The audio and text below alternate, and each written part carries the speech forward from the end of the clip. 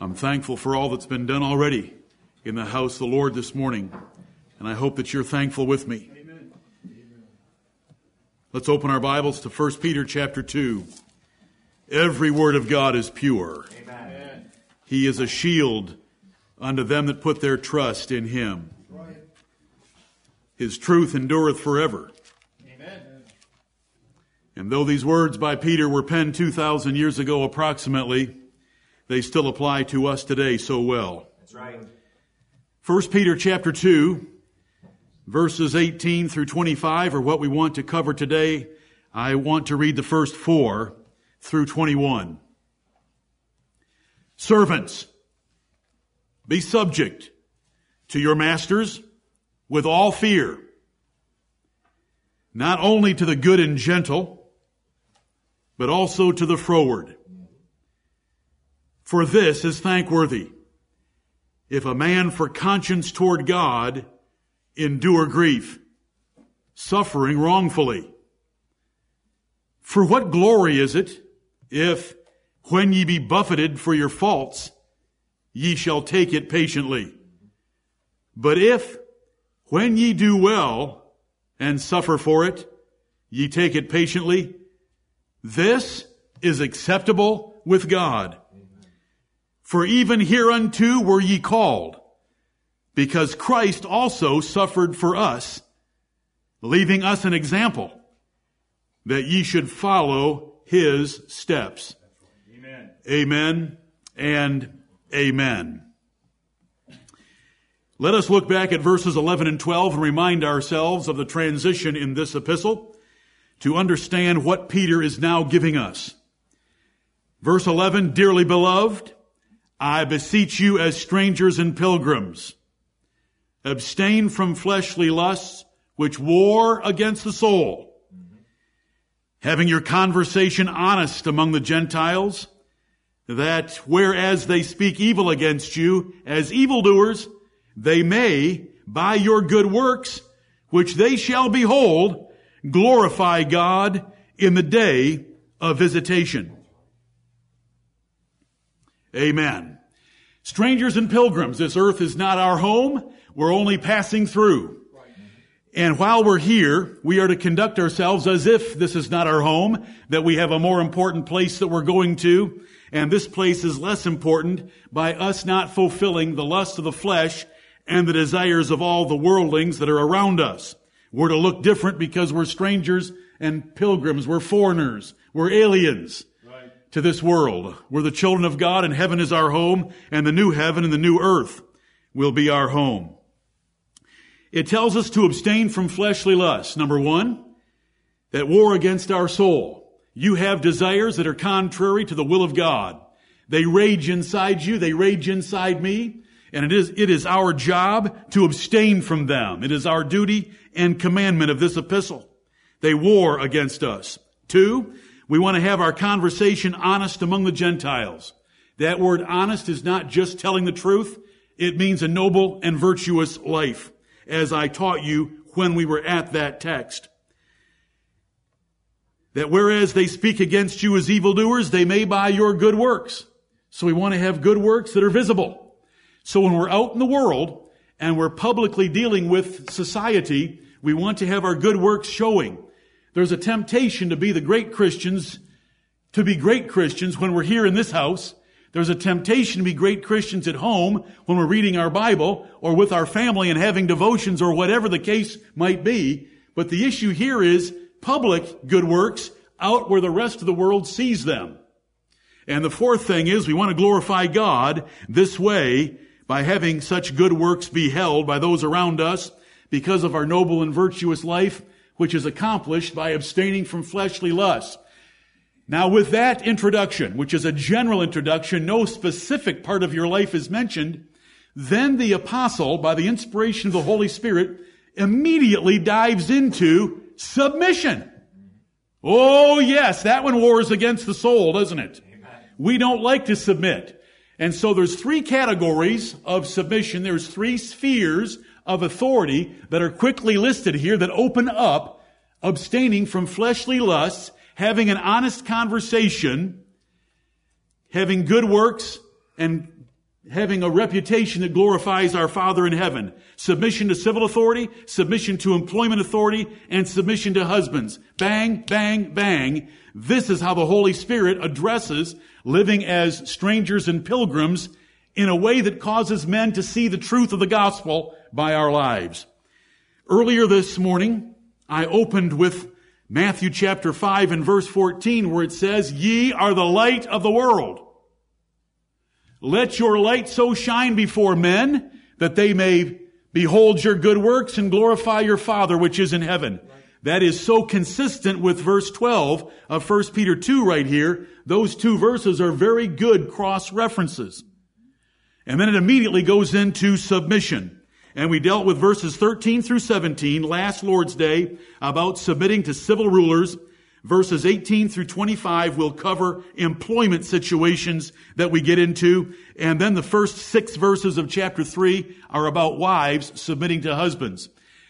You can understand by the explanation I've just given you and the reminder I've just given you that when Peter, by the Holy Spirit, wants to show us good works, noble and virtuous conduct, conversation that is good before the Gentiles, abstaining from fleshly lusts, he goes after something that bothers all of us, and that is letting someone else be boss. Letting someone else tell us this is the way it's going to be. Letting someone else who has faults that we can see tell us what to do, though they may not do it. Jesus said the Pharisees were hypocrites, but they sat in Moses' seat. Therefore, whatsoever they bid you to do, observe and do it. Right. Even though they don't do it. They put burdens heavy on people's backs, but they don't even lift a finger's worth themselves. It didn't matter.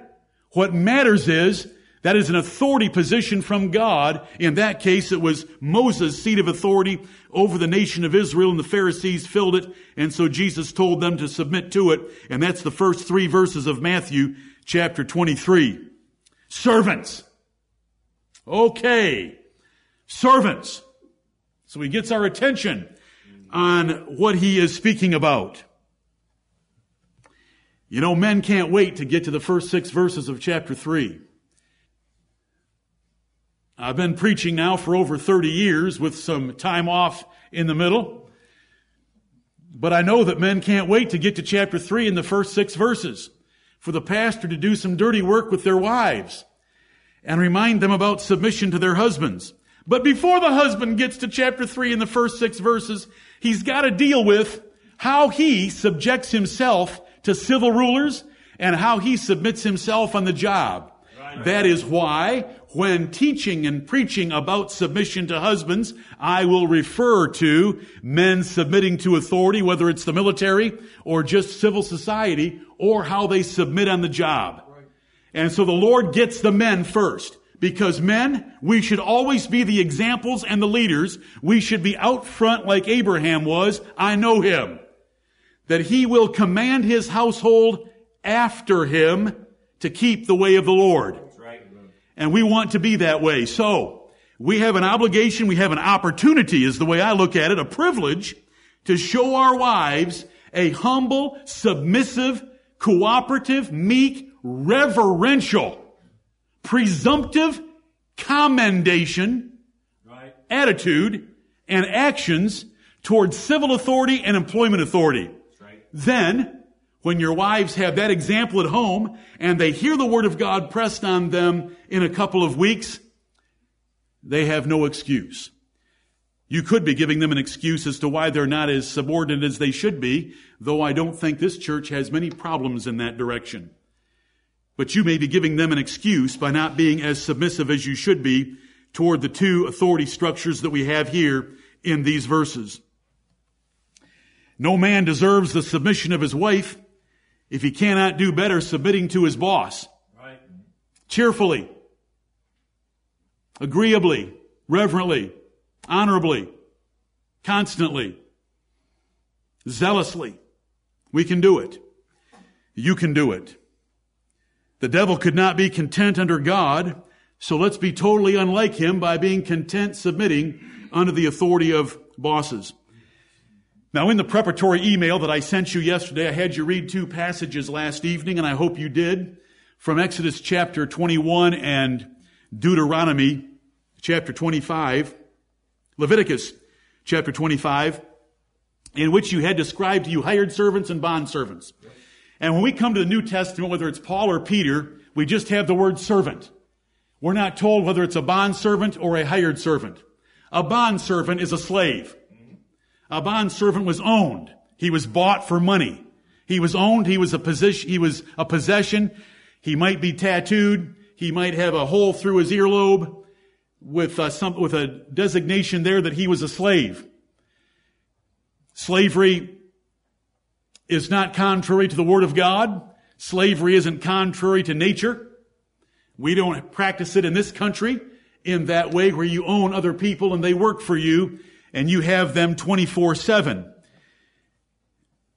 But that's a bondservant, and I don't want to spend very much time on that. A hired servant is a person who shows up at work every day and works for you for wages and goes home. He's in control of his own domestic life. He doesn't live on your property. He's not your asset. You don't own him. You didn't buy him. You are just hiring him and contracting with him for a particular job, for a particular period of time, for a particular wage. And so there's these two kinds, and of course, your employment situation is more like the latter one. You're hired servants. And so when we find the word servants here, we, in our generation, in our society, apply it to employees. So it's employees. I have something to say to you, to be strangers and pilgrims with noble and virtuous conduct and good works that will glorify your Father which is in heaven.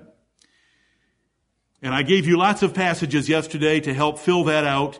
I let you read the New Testament exhortations to servants. There's more than one. There's more than two. There's more than three. There's more than four. And some of them are right interesting to read.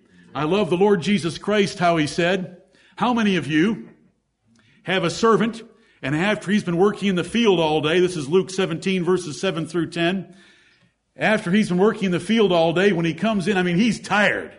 He's been out there all day long. How many of you will say, hey, go get yourself something to eat? Oh no.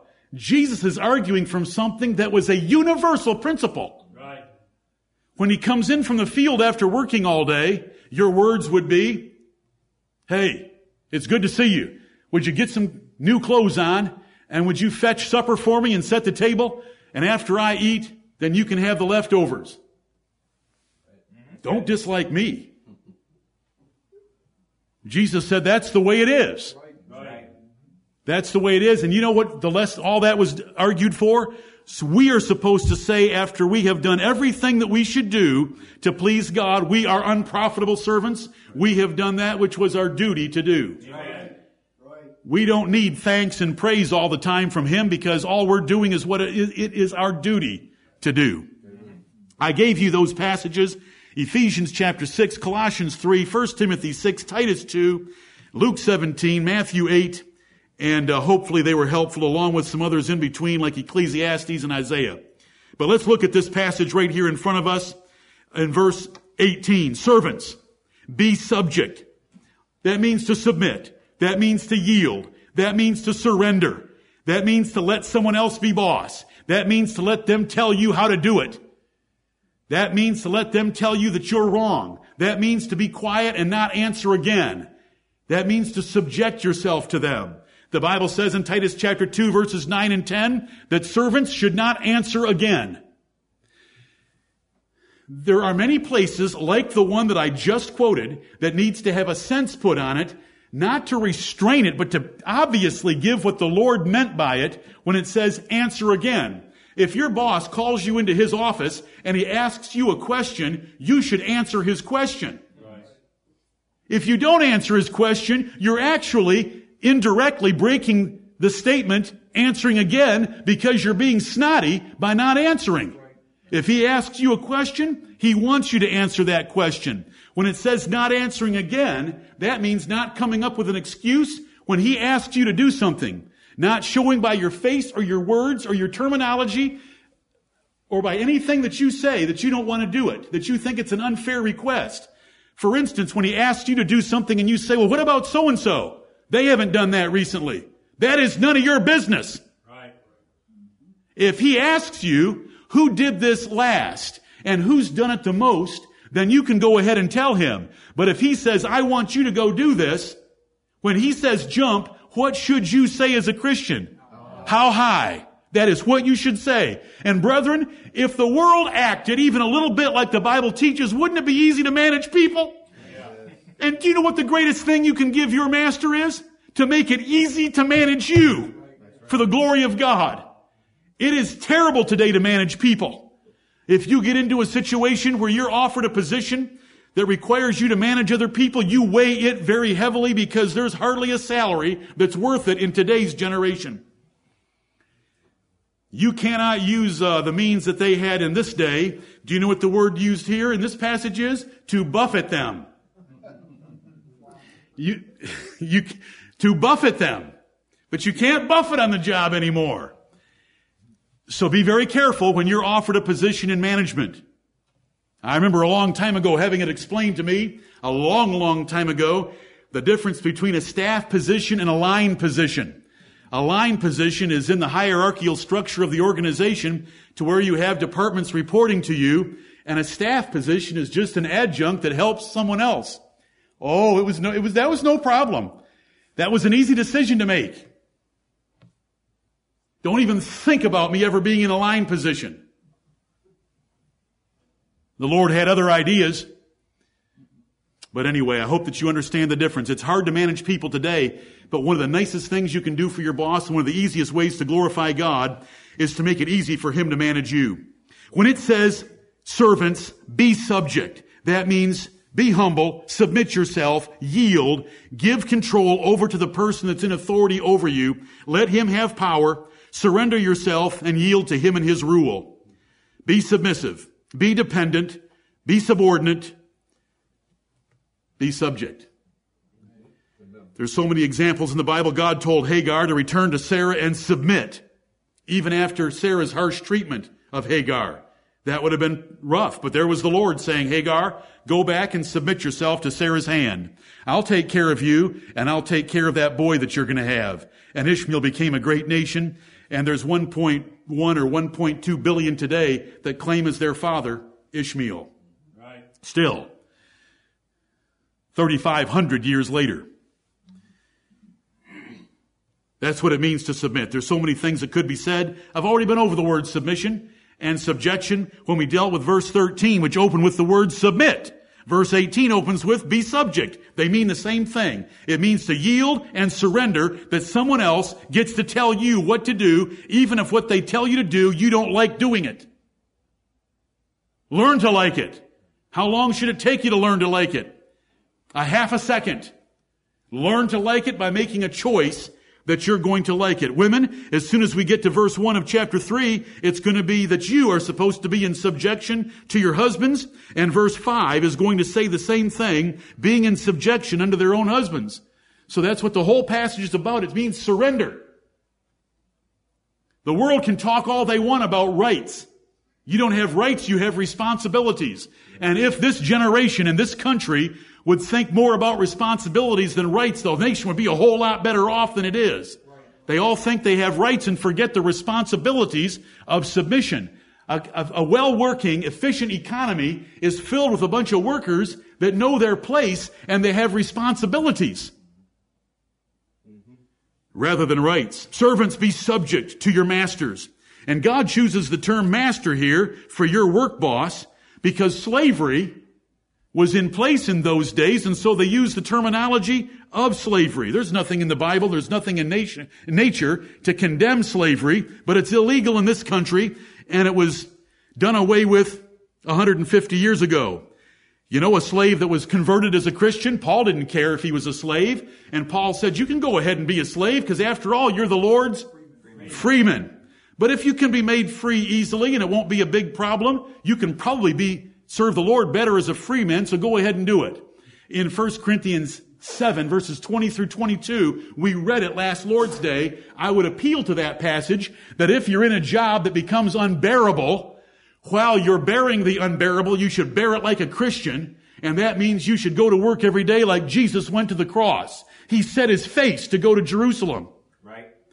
and we're going to get to that very shortly, you should go to work the same way that Jesus went to the cross. You should go cheerfully, obediently, respectfully, and help that company make money and help that boss have a great department to the best of your ability while you look for another job and quit.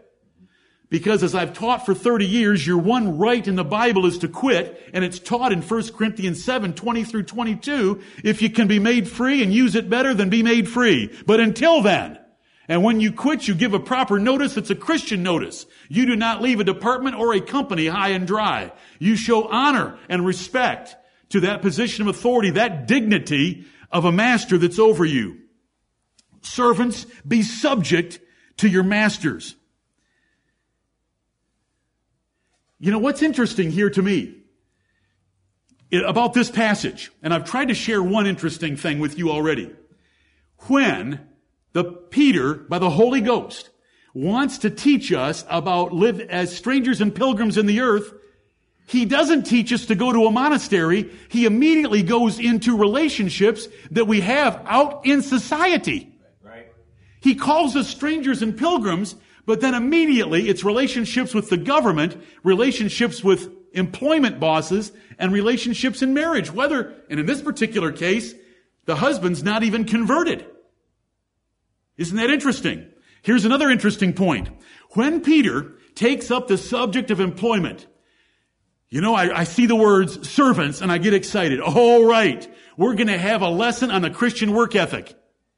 We're going to have a lesson on diligence. Peter's going to be pulling from the book of Proverbs where it says, the hand of the diligent shall be made fat. Seest thou a man diligent in his work? He shall stand before kings. He shall not stand before mean men. It's going to be about diligence. Well, that is certainly taught in the Bible, brethren. That is certainly taught in the Bible. But you know what Peter comes after? In order for us to war against the lusts of our flesh, he comes after submission. Right. There are some of us. Thankfully, I get to hide in an office most of the day. There are some of us that your opinion is known presently on your face and in your body language. You have got to learn to rule that, because that's not being in subjection as thoroughly as you could be and should be. When you are told to do something that you don't want to do.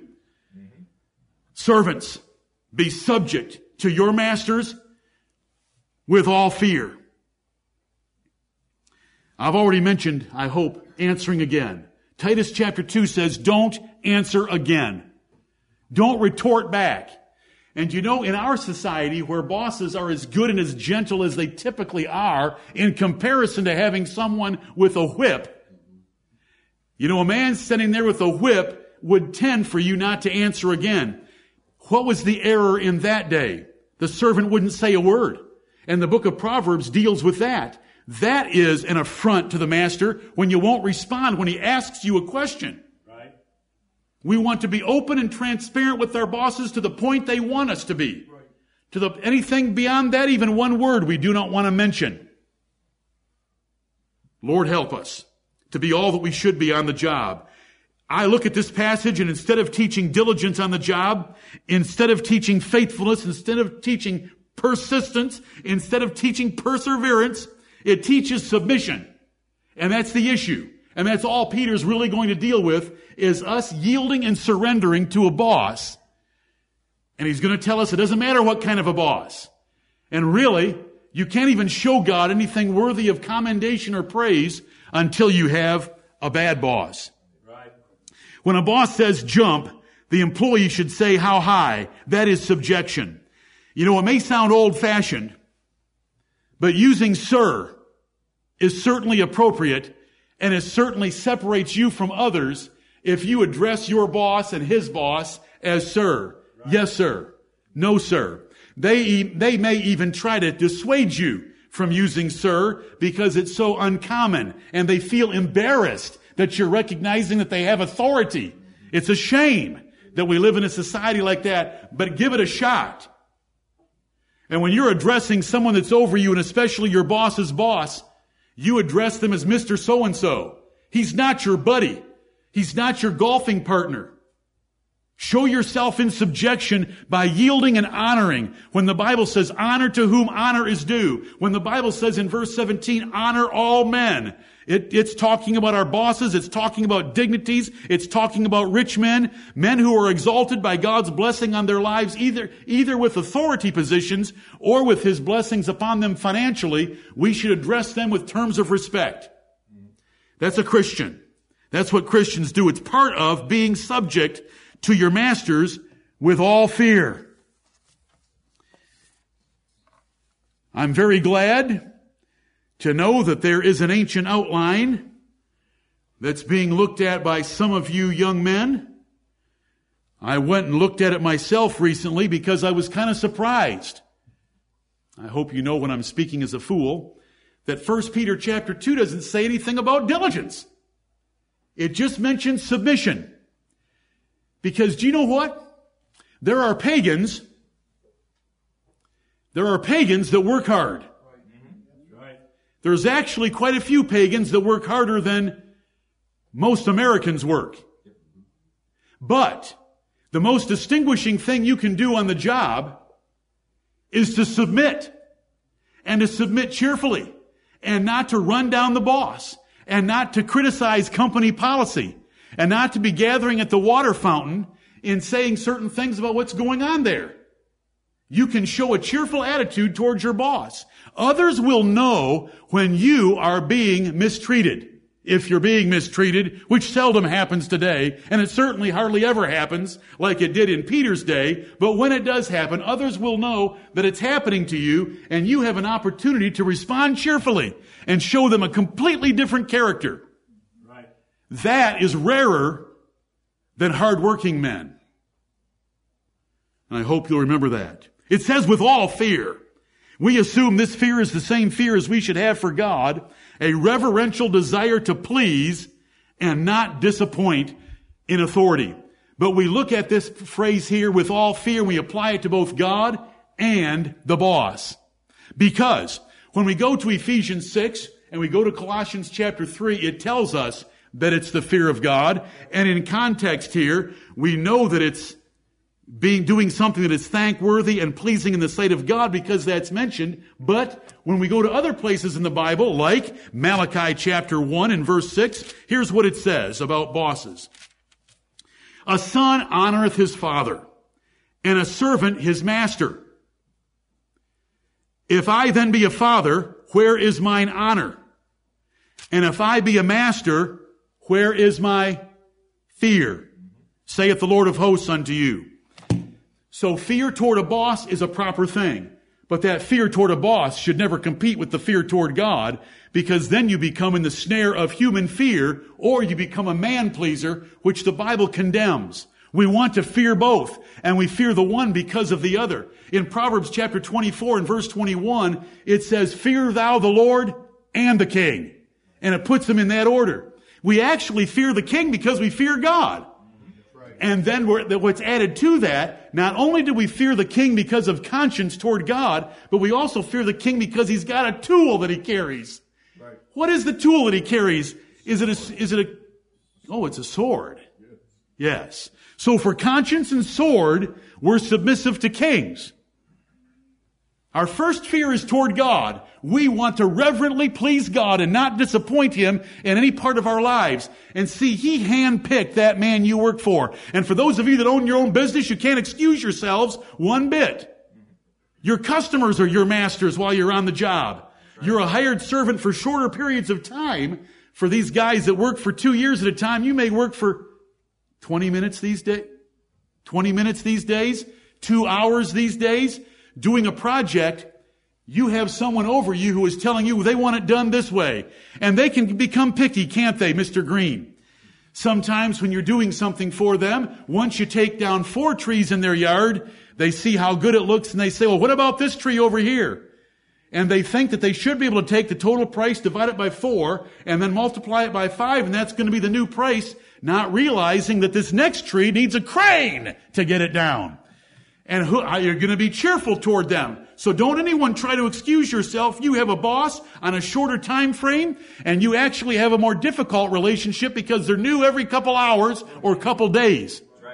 But it doesn't change. It's still the same rules. We submit. We're in subjection. In fact, I've been into businesses before, and I think you've all seen this sign. Rule number 1, the customer is always right.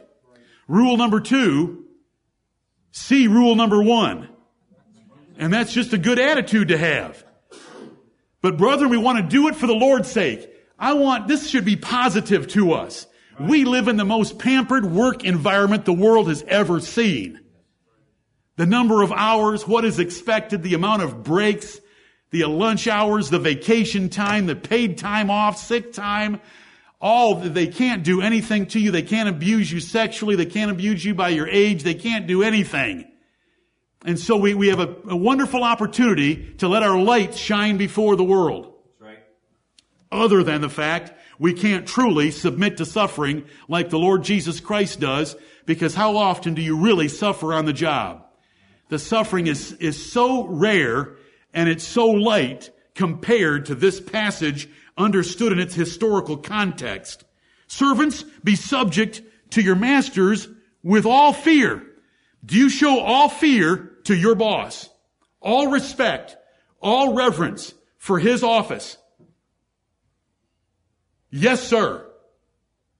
No answering again. No body language. If he gives you a nasty job over and over and not others, it's because maybe you're more submissive to him. You say, well, I'm being abused because of my submission. Does that sound familiar with anyone else you know in the pages of the New Testament? It sounds like the Lord Jesus Christ of Nazareth. And that's exactly what we want to be like on the job. The Lord will pay. If you read some of those verses I gave you, and I want you to turn there right now, because if you didn't read them, I want you to know that they're in the Bible. Colossians chapter 3. Do you want to be blessed in your life? What you do on the job is so important.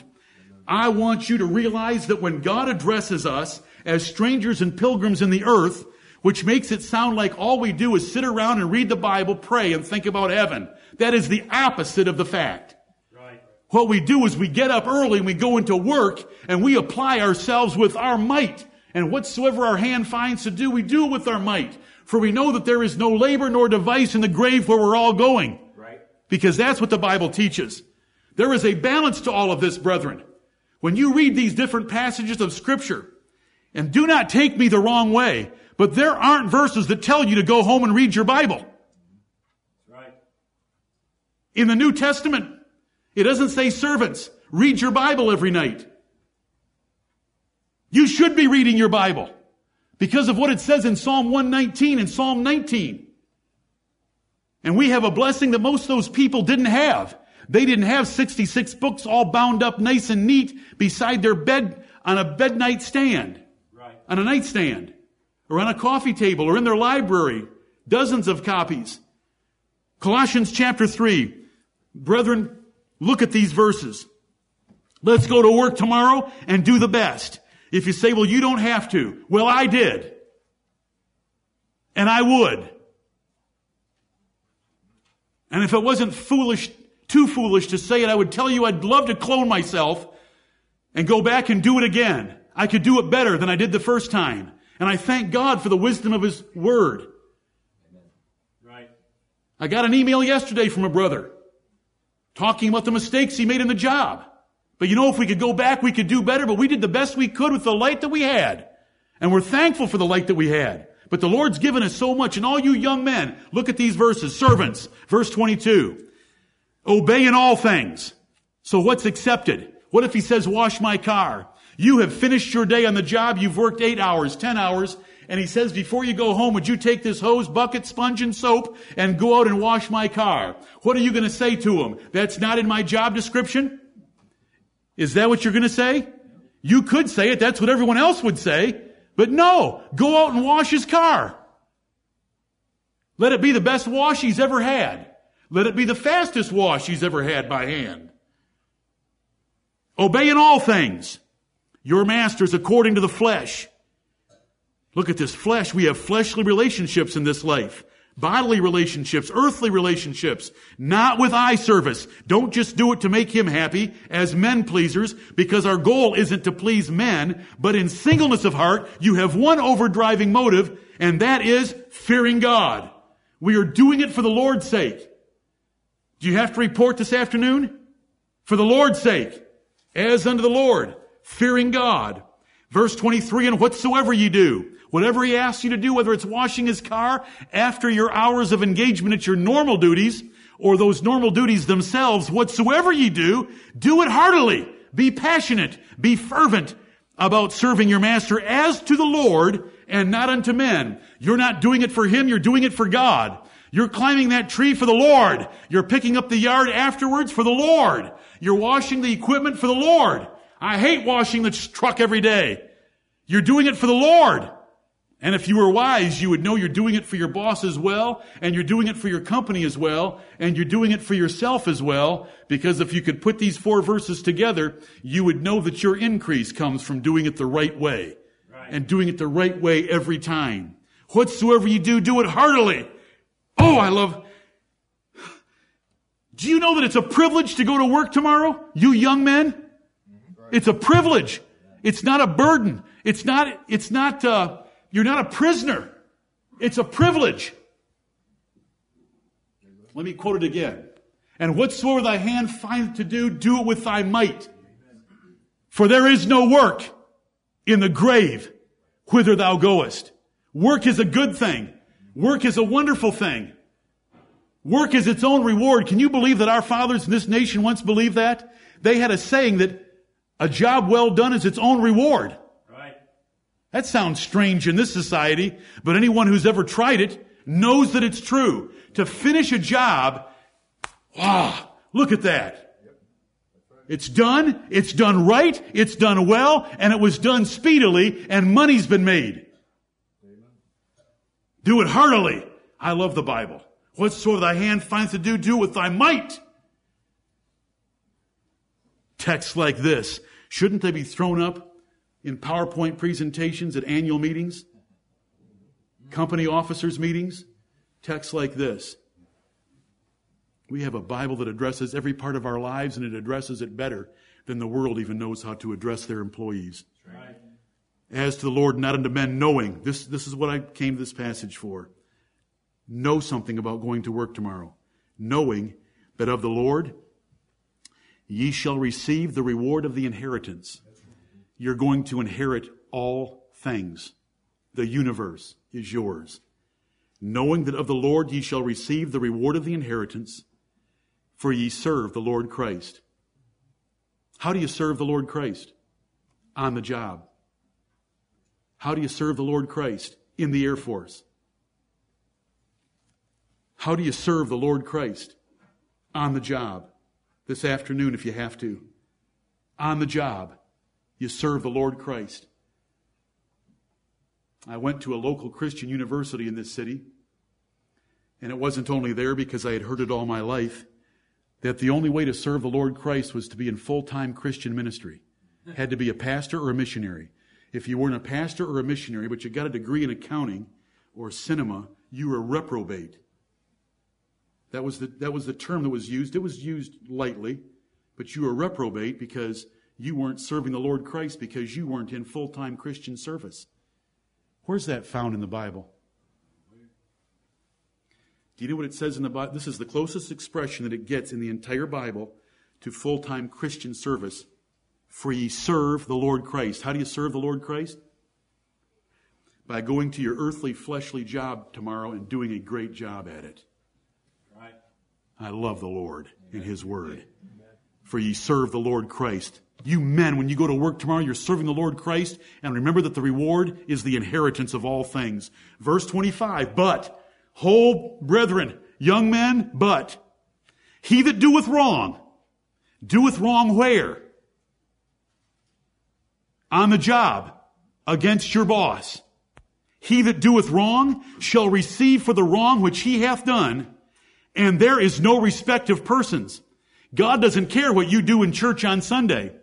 God doesn't care if you lead in prayer in the back room. God doesn't care if you get up and do a psalm. God doesn't care if you lead the singing or lead in prayer.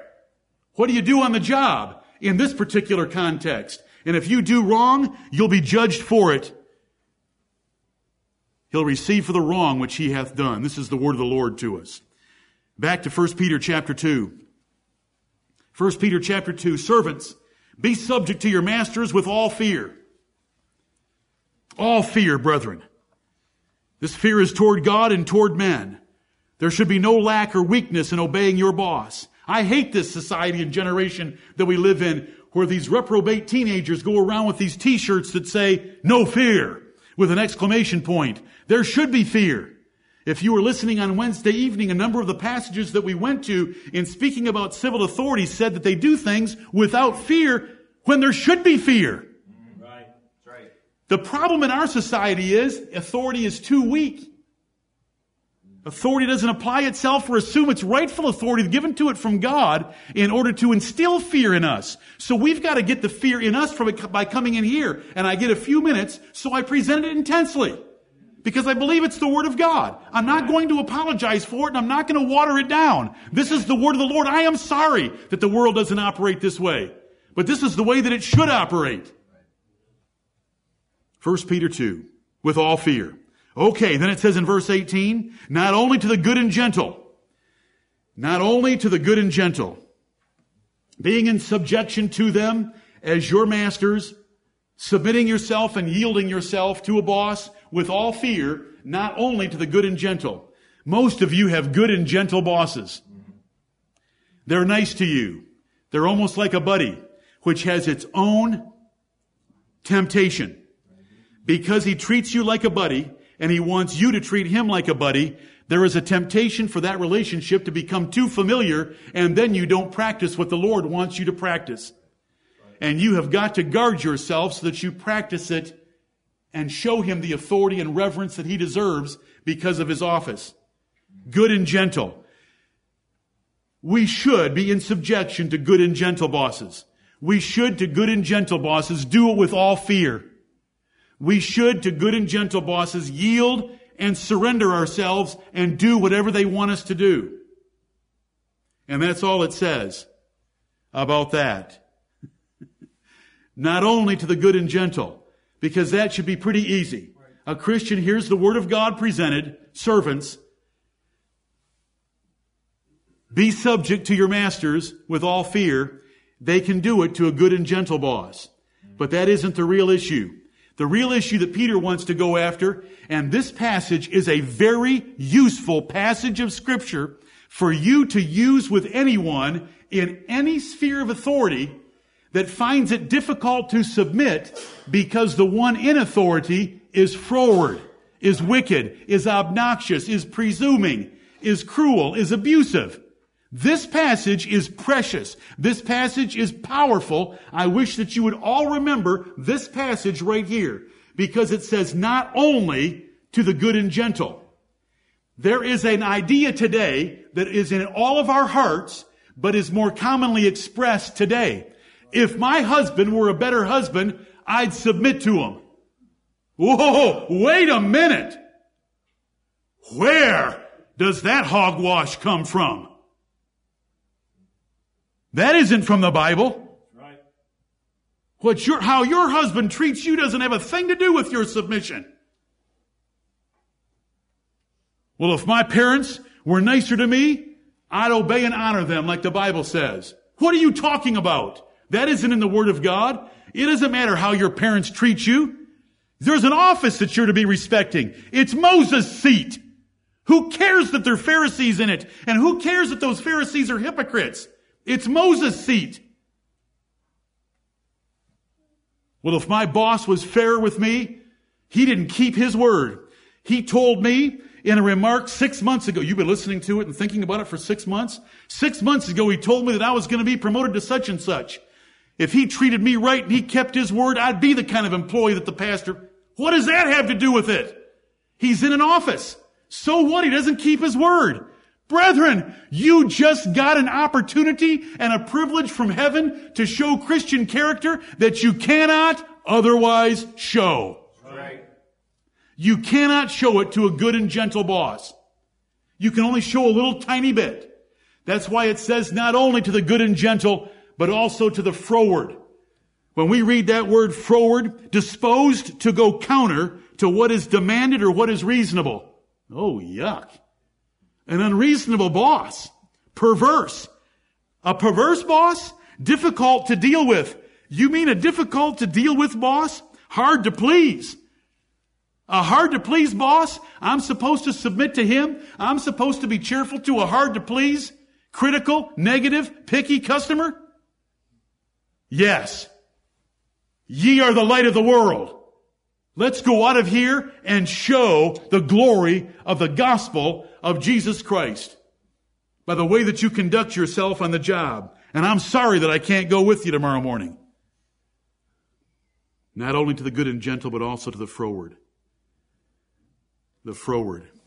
Let me read you one verse. I've got many that define the word. It's Proverbs 17:20. It says this, he that hath a froward heart findeth no good. Uh-oh. You mean you're talking about a boss that never finds any good in what I do? He never commends me. He never praises me. He never gives me a promotion. There's never an email circulated in the company about what a great guy I am. He never finds any good.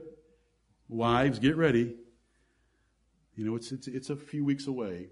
But all you men and you women that are working out there, a froward man is someone who finds no good.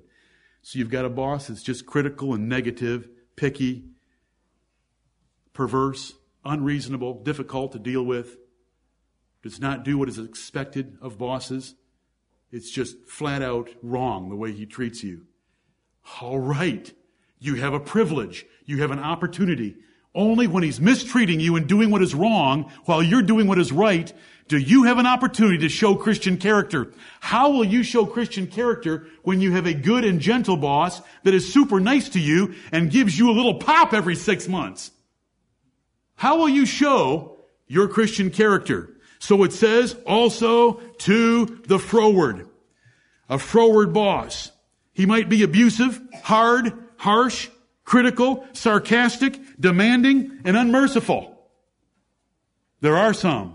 He may be a bully, not keep his word, make fun of you, promote others over you, give you the worst jobs, pay you less than your peers, review you unmercifully, spread rumors, not protect you from others spreading rumors, give you more than you can get done and expect you to get it done.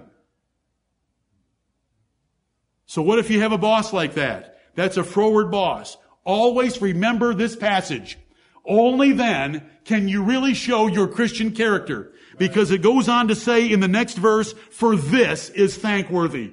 Finally, you have done something worthy of thanks. That's what thankworthy means. Worthy of thanks. Deserving gratitude or credit, conduct worthy of praise. For this is thankworthy. Now, who's doing the thanking?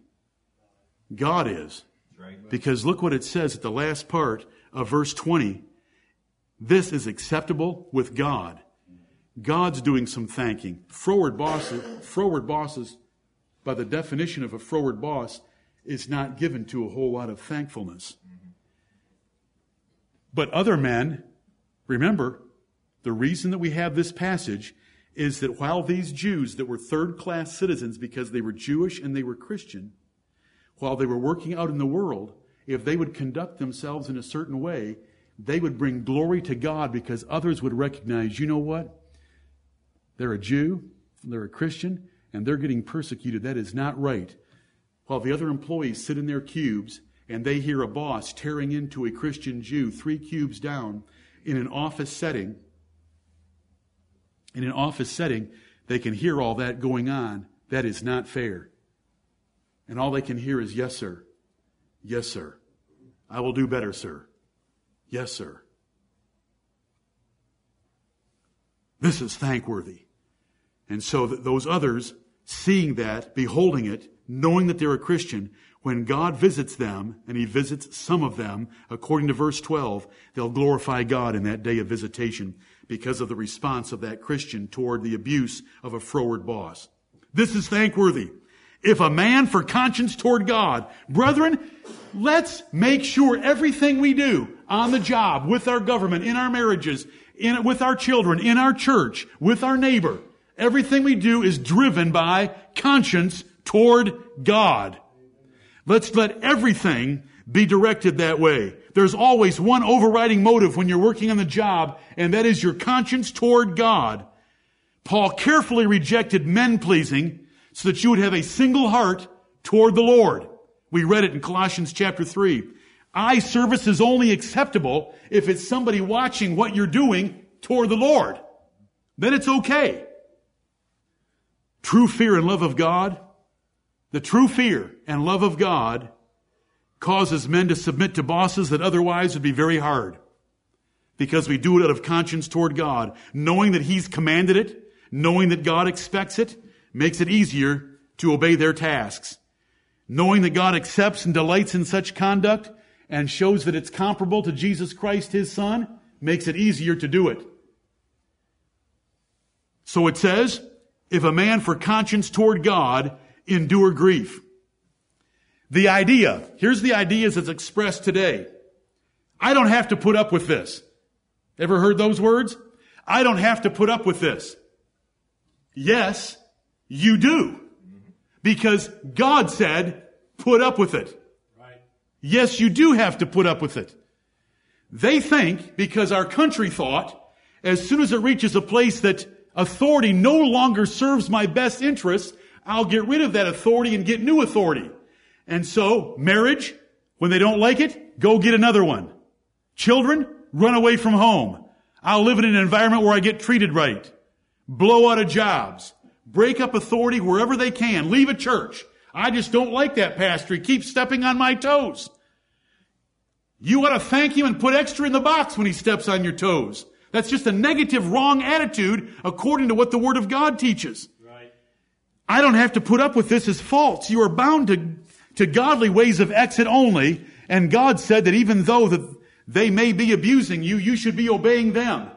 This is the word of the Lord to servants.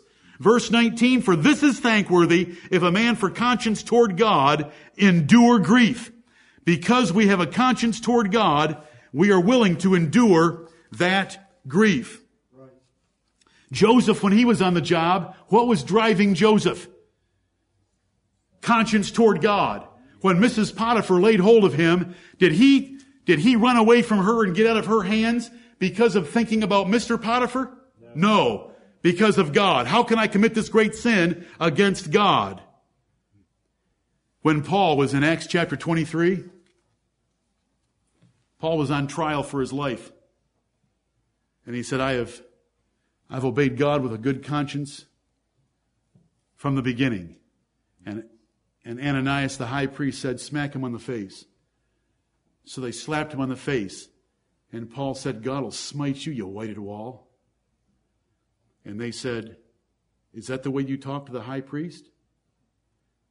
And Paul said, brethren, I wish not that it was the high priest, because God has said, you should not revile the gods nor speak evil of the ruler of the people. Right. First 5 verses of Acts 23. Why did he do that? Out of conscience toward God, because it's written in the Bible. And that's pretty abusive to have somebody, when you're standing there on trial and you say something in your defense and then you get smacked contrary to the law, which Paul was polite enough to inform them that it was contrary to the law, we submit. Your grief and suffering under a froward master will not be your fault. It'll be the froward master's fault. So it is truly wrong. Look at what it says in this verse. Enduring grief.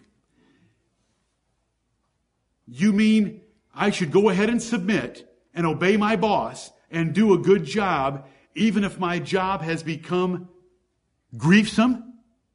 Definitely. If you're too weak to handle it, then find another job.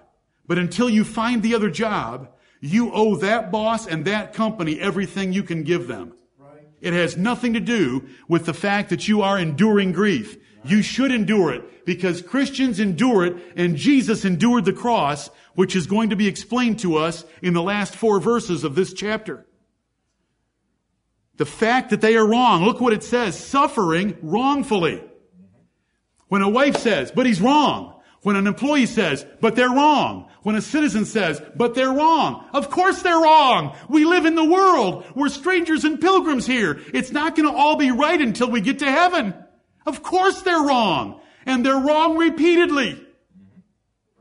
And so we suffer in a country, in a job, in a marriage, where there are things that are done wrong, but that does not alter the authority. Right. Suffering wrongfully.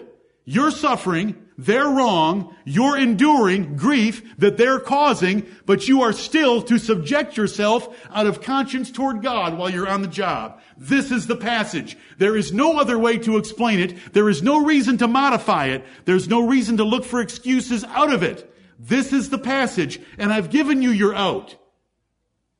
Call a headhunter when you get home and find yourself a new job. But if you don't have a right attitude about the one that you're leaving, I can pretty well tell you that the Lord is not going to bless your efforts, and the next employer could be worse. Right. Because of Colossians 3:25. Because you have done wrong. You're supposed to endure that grief, and you are supposed to suffer wrongfully. Because that is thankworthy toward the God of heaven. Because while we're in this world, listen, is there anyone in here who's been a perfect husband? No. Because I want to go to lunch with you afterwards. I'll buy to share in your wisdom. Is there a perfect husband in here? Is there a perfect father and mother? Is there a perfect master? Is there a perfect pastor? I know none. That does not alter the authority. And for people that are imperfect being in authority, to have them believe and understand and practice this passage is wonderful. It's utopia, as much utopia as it can get while we're on earth. It doesn't matter that you're suffering wrongfully. Of course they're wrong. We all know that. Everyone that's under authority is going to be under authority of someone who is wrong from time to time. Verse 20, for what glory is it? Do you deserve any glory if, when ye be buffeted for your faults, ye shall take it patiently? Okay, so you've lost the company cow. You've dropped a chainsaw 40 feet from a tree. You've driven a company truck off the road. You lost some paperwork on a loan that would have shown the loan committee not to make the loan. So you've cost them some money. And so they pull you aside and you get buffeted. You get a whipping. And you stand there and you take it like a man. I'm a Christian. I'm going to take it like a man. But it's your fault. You come to work late. And the boss meets you out in the lobby. And there's 20 other people in the lobby listening as he tears into you for being late. And you stand there and you take it. Yes, sir. That is what doesn't count for glory. That is what doesn't count for the praise of God. That is not thankworthy because you deserve the tongue lashing. You deserve to be buffeted by his mouth and his speech because you were at fault. And so it says in verse 20, for what glory is it? You don't have any glory. There's no real glory in the matter if, when ye be buffeted for your faults, ye shall take it patiently. That doesn't prove anything. So while you're cutting down the 4 trees, no, let's work on a plumber. So while you're working on some plumbing in a house, the previous job had some freshly laid asphalt, and you walk across their white carpet. You do a great job at the plumbing, but as you're leaving, the homeowner deducts $200 for steam cleaning from the plumbing job because you walked some asphalt onto their white carpet. And they tear you out as being a disgrace to your profession. And you take it. You stand there with your head hanging. You're right. I'm sorry. Do you know what the passage is saying? There's no glory in that. It's your fault. You deserve the tongue lashing. Can every plumber that's in this room right now accept that I just used you as an example? We all want to be used as examples. We want to make this as practical as we possibly can. What glory is it, the Lord says? Peter says by the Holy Spirit, what glory is it if you're at fault and then you get punished or buffeted by your master or your employer? You take it patiently. You haven't proved anything. It isn't thankworthy. God doesn't owe you thanks. You haven't done anything acceptable to God because it's your fault. So the second half of the verse says, but, oh, we love those buts.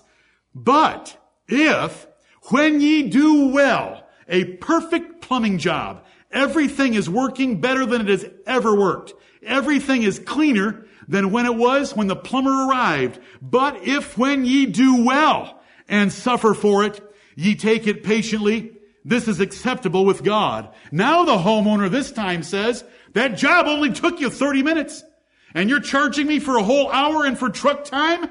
Are you kidding me? I'm not going to pay you all that. Now can you do well and handle that situation? If you're on the boss, can you handle it? When you do well, and then it says, you suffer for it, even though you're doing well, when you take that patiently, this is acceptable with God. That is how we please God. Jesus Christ was as right as he could be. They were as wrong as they could be. He submitted himself perfectly to them, and the death of the cross. It wasn't the loss of $40. And hopefully he could reason with that customer very gently, not answering again in a foolish, retortful, wicked way, but a gentle way. Jesus went to the cross and died, though perfectly right and them perfectly wrong. This is acceptable with God. When we look at this passage, we want to see that there is certain conduct that is thankworthy, verse 19. There is certain conduct that is worth glory, first line of verse 20. And there is conduct that is acceptable with God. Those things should attract us.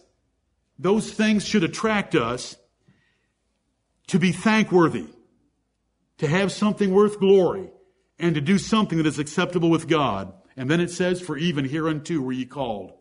What were we called to? We were called to suffer wrongfully. We were called to doing what is doing well and suffering for doing well. For even hereunto. What's the hereunto? The hereunto is doing well and suffering for it. You were called to it because it's part of the Christian religion. While we are strangers and pilgrims in this world, we show a meek, suffering spirit and attitude toward the relationships and responsibilities around us like the Lord Jesus Christ did. For even hereunto were ye called, because Christ also suffered for us. Jesus Christ suffered for you. He went to the cross for you. His religion asks you to bear the cross for him. This is our religion. He gave us the example. Look what it says, because Christ also suffered for us, leaving us an example, that ye should follow his steps.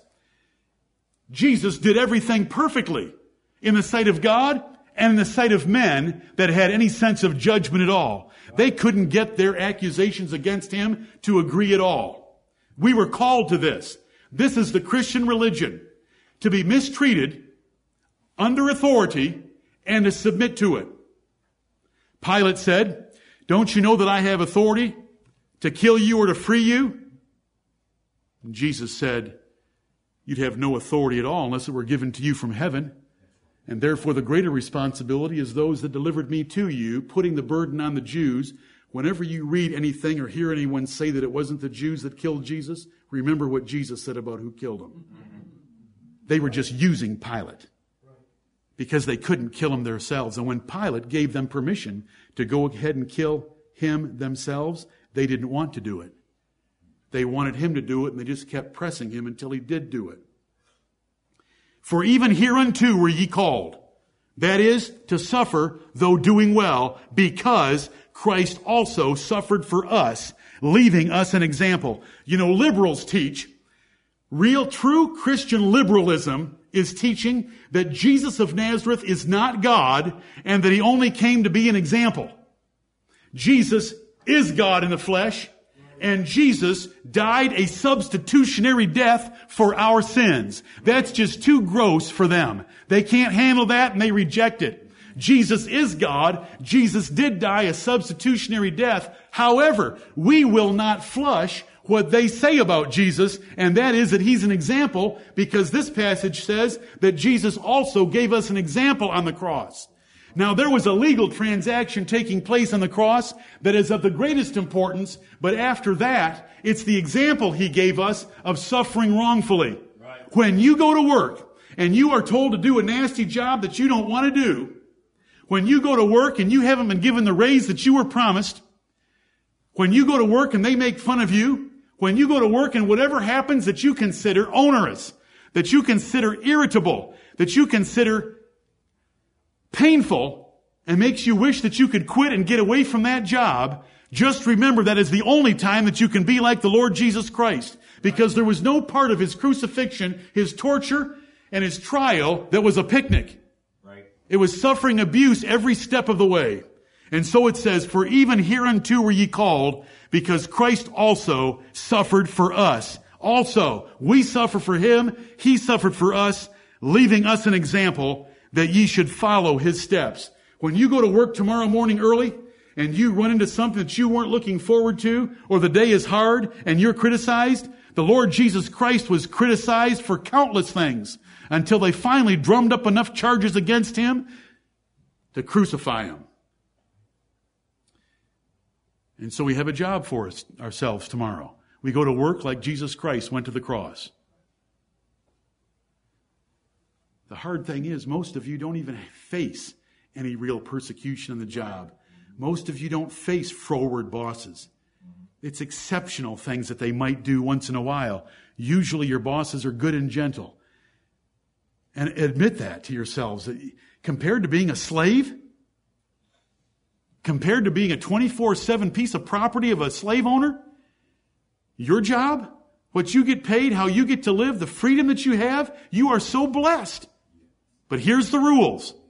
Here's how we should perform on the job. Servants, be subject to your masters with all fear, not only to the good and gentle, but also to the froward. For this is thankworthy, if a man for conscience toward God endure grief, suffering wrongfully. For what glory is it, if when ye be buffeted for your faults, ye shall take it patiently? But if, when ye do well and suffer for it, ye take it patiently, this is acceptable with God. For even hereunto were ye called, because Christ also suffered for us, leaving us an example that ye should follow His steps. Amen. Ye are the light of the world. When you go to work tomorrow, be the light of the world. And be in subjection to your bosses with all fear, even to the froward.